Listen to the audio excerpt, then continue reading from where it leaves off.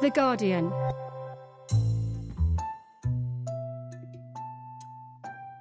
Welcome to Reach and Frequency, The Guardian's advertising podcast about advertising, media and everything that goes around it. We're both here from the advertising department. My name's Adam Foley. And I'm Imogen Fox. And this is our first podcast, isn't it? It is, yeah. We thought we'd make a podcast about podcasts for our first podcast. So it's a podcast, which is a bit meta. Yeah, it is a bit. But I think we're allowed to do that at The Guardian, aren't we? Because... Tell me. We invented the word podcast. So they say, right? So this in 2004. That's right, yeah. And Ben Hammersley wrote an article for us about that and coined the word. And then we did the Ricky Gervais, Steve Merchant and Carl Pilkington. That's right, yeah. Podcast after that. So we invented podcasts. I think you can Google that and it's not bullshit. Maybe. But it's also been a quite mad year for podcasts as well, hasn't it? Yeah. Can you remember any stats about it? I could read some stats. So I think when you look at our biggest podcasts, which are Football Weekly and Today in Focus, they've gone up 70% and 77% respectively. It says here, which is huge, isn't it? Why do you think that is? Well, aside from the fact that obviously editorially they're brilliant, I think it's probably because podcasts have gone a bit mad this year, haven't they? Yeah. I mean, I was reading something by Shantae Joseph in an article by the Guardian Labs, actually. Shameless plug. And she was talking about how just because it's been such a weird year that having a regular voice in a podcast in quite an intimate way, like it's quite an intimate form of media, isn't it? Like just kind of listening to that regularly, it's quite comforting, and people have really needed that kind of stuff in 2020. Yeah, I was reading an article the other day. It was about Louis Theroux, because you know Louis Theroux's done those podcasts for the BBC, Grounded. He interviews people like Gail Porter, and the Boy George one is really, really good. It's well worth a listen. But I think it's because he couldn't make his documentary, so he's interviewing people. And what he said about them was that it's incredible how candid people are about their kind of frailties in a way that they're not normally, I suppose. You know what I mean? Because I suppose on his documentaries normally they're just a bit more, even though they're kind of unguarded, there are other people around that are going to say, actually, don't say that. That's shh. Whereas if you're doing a podcast, like now, nobody's telling you to shut up. There isn't anyone, finally. Unfortunately. Finally, we can say what we want. Because of that, people feel they can kind of connect and share, and they feel closer to the people that are being interviewed. And I definitely feel that's been the case for podcasts and me during lockdown. So we've probably reached the limit of our expertise about podcasts in this conversation. I think we have, probably. Yeah. So we thought we would try and venture out to get a bit more expertise on the subject.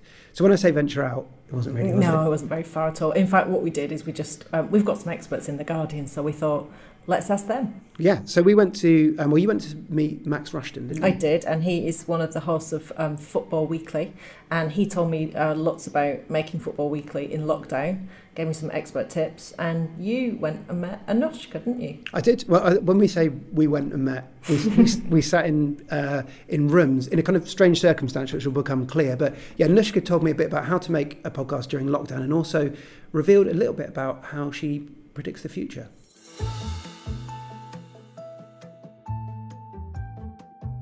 Launched 2 years ago, Today in Focus has become a firm fixture of our readers' mornings, with more than 5 million people tuning in October.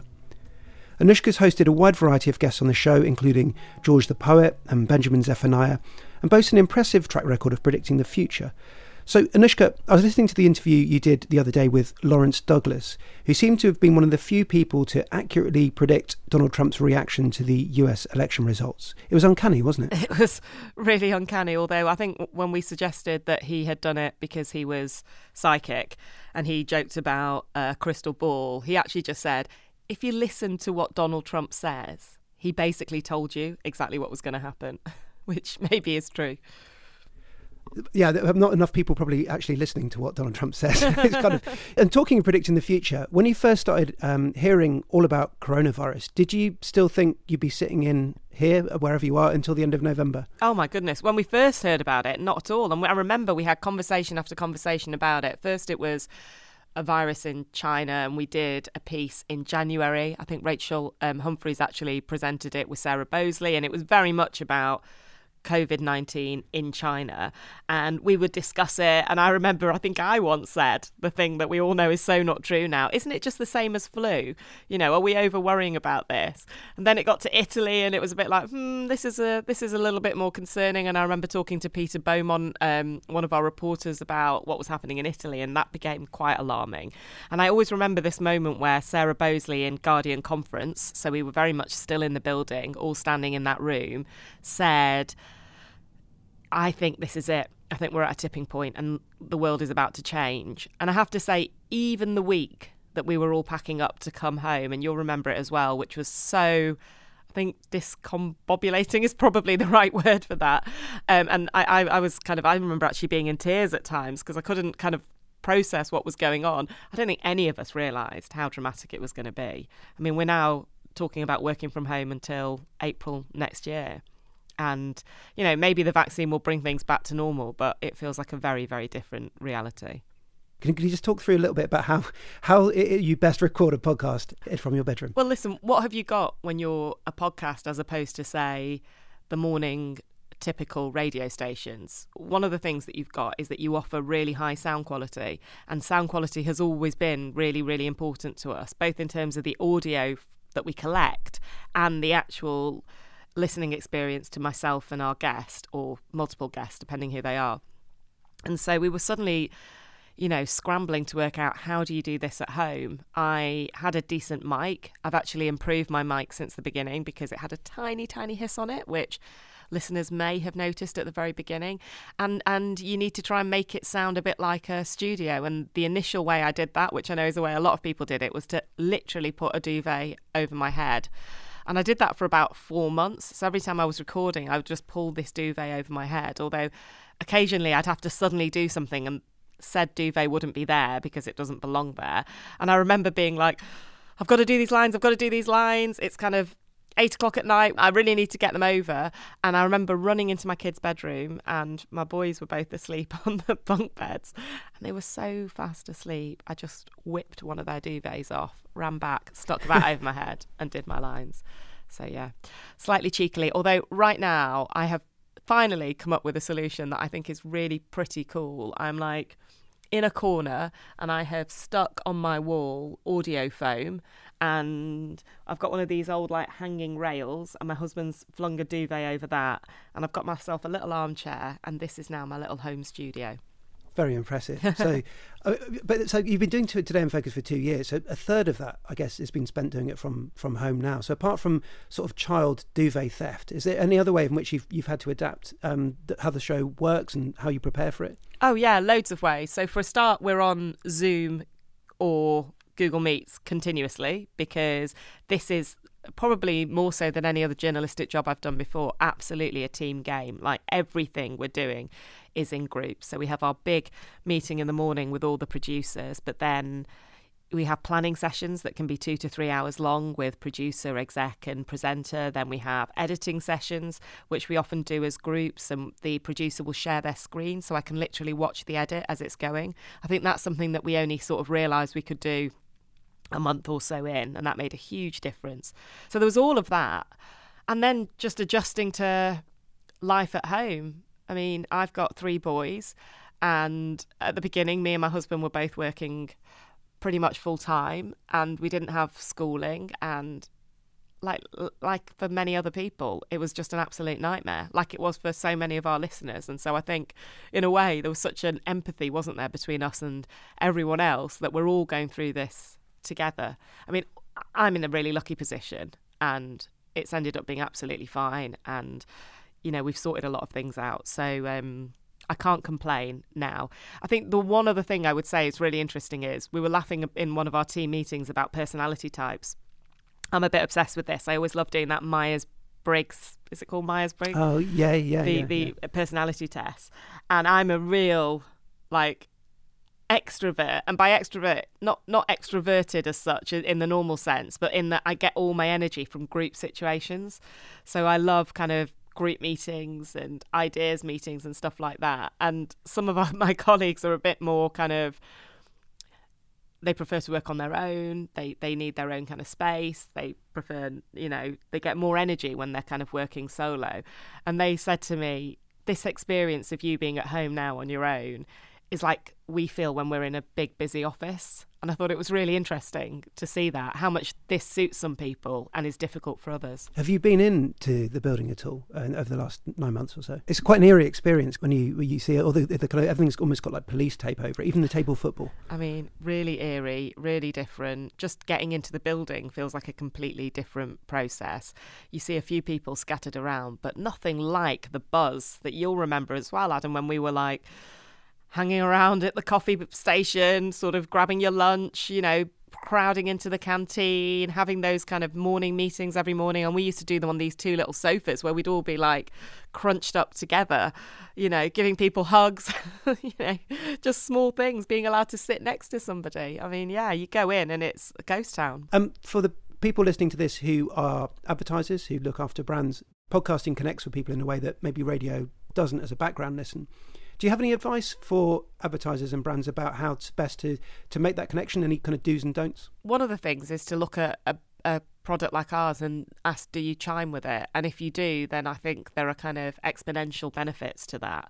If you can find brands which really do chime with what we're doing, then my goodness, our listeners are taking that in. And because we have a very loyal listenership that comes back to us day in, day out, the brands that kind of stick with us and who have sponsored us, for example, tend to get heard a lot. I mean, I think you know this when you listen to other podcasts, don't you? You kind of know who sponsors them. Where values chime, I think it's really good. And where they don't, it's also fine. People are just kind of normal consumers. One question I'm going to have to ask, and I'm not sure how you would answer this, but are you going to miss Trump in a way?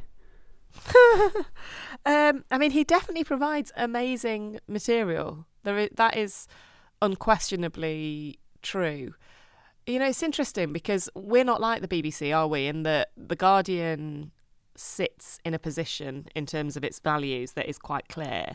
And therefore, people come to us for values-driven journalism. I feel very, very strongly that we are never biased, in that we try to understand everyone's points of view on our podcast. But inevitably, our listeners feel very passionately about some issues.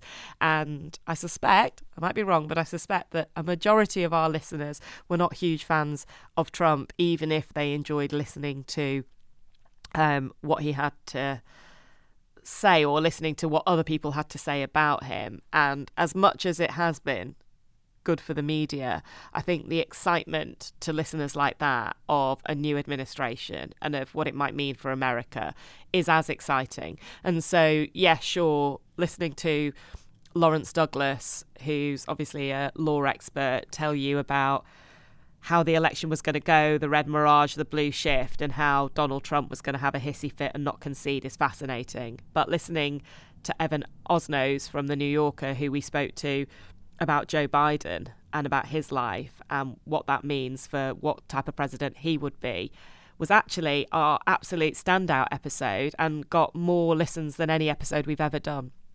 So journalistically, I'm sure that people will miss Trump to some extent, but there is a huge amount of kind of interest in the next administration. And I'm going to just guess here, just a guess, I don't think Donald Trump's going away from the public sphere.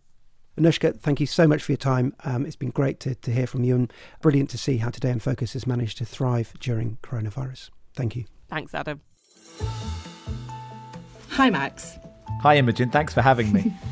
Now, I can see you, but nobody else can. So tell the listeners exactly where you are and what you can see. I'm in what I call the studio, which is actually just the spare room. And behind me, this is where I've been doing Football Weekly since lockdown. And it's got an emergency lockdown exercise bike, which was the cheapest one, which feels like it's falling apart all the time, but has kept me in some sort of physical condition. And behind that is my wife's artwork, which is all of Australia, which is her way of hinting that she wants to move home in artistic form. And what I can see is you with a duvet on your head. Well, that's because this is the most professional way to record a podcast at home, I'm told. Absolutely. And I hear that Today in Focus, the more professional of the Guardian's podcasts, Anushka, the host of that, she does it with a duvet on my head. Football Weekly, less professional, no duvets on heads. Much less professional. So how I think that's true. And how do you do it? What's the mechanics of it now these days? I mean, I think we thought it would be really difficult and it'd be really stop-start, you know, like Zoom calls with your parents where one of you's on mute and you can only see half their head and everyone's talking over each other.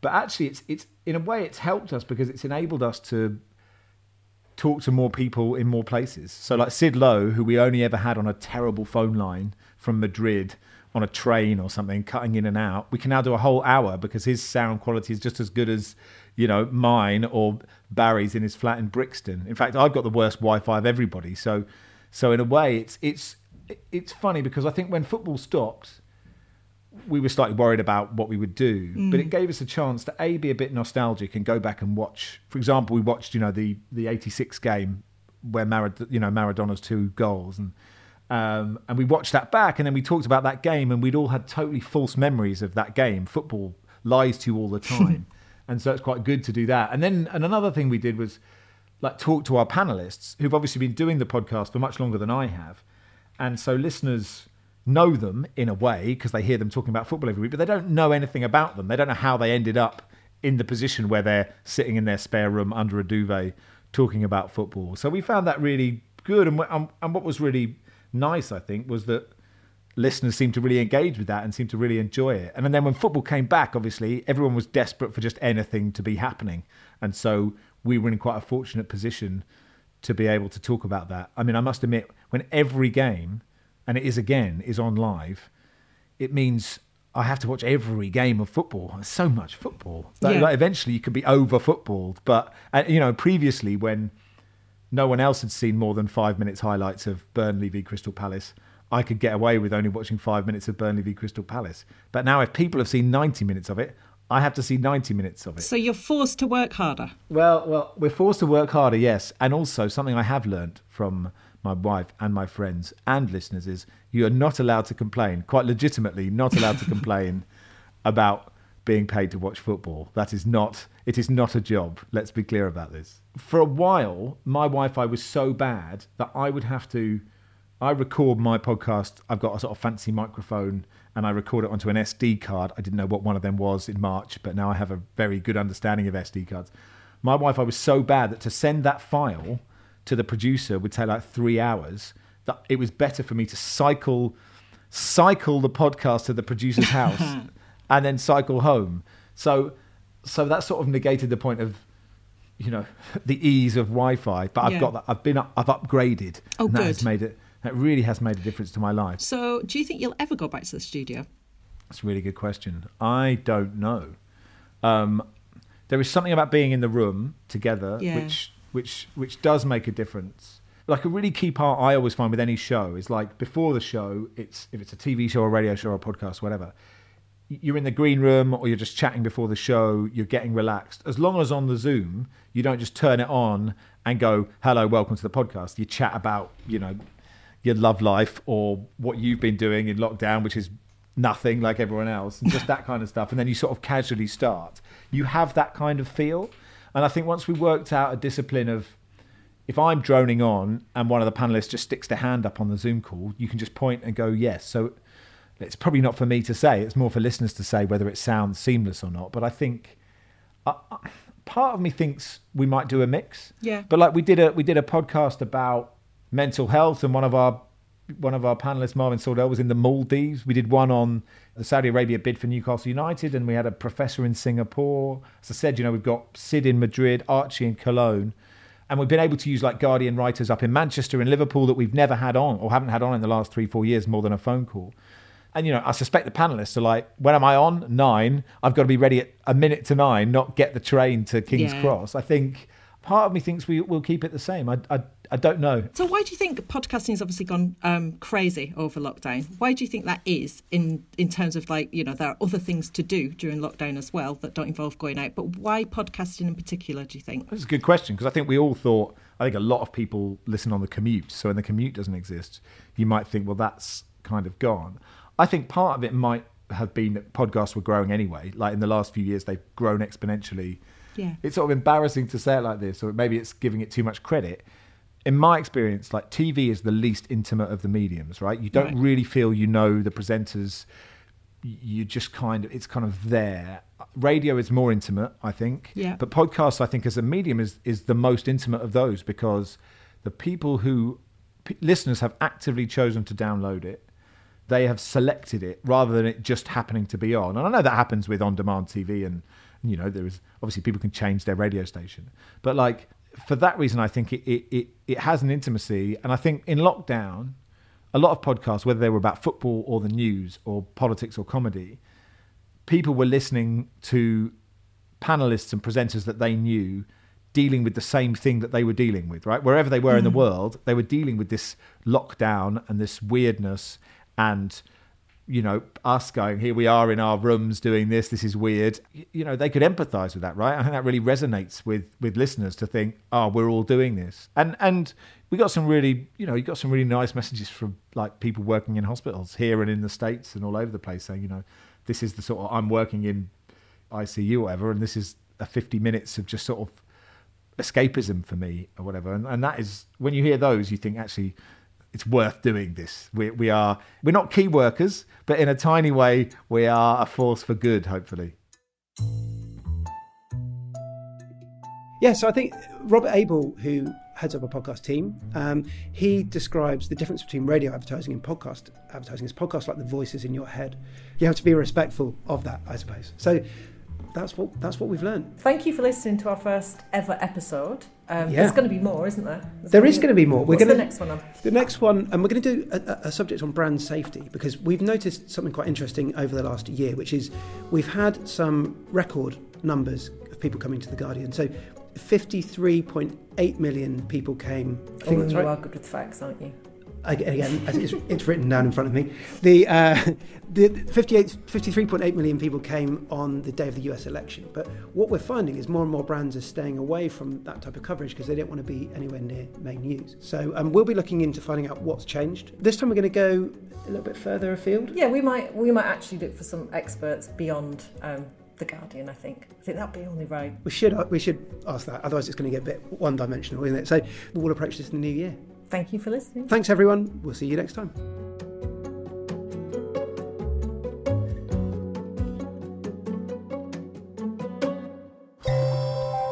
For more great podcasts from The Guardian, just go to theguardian.com/podcasts.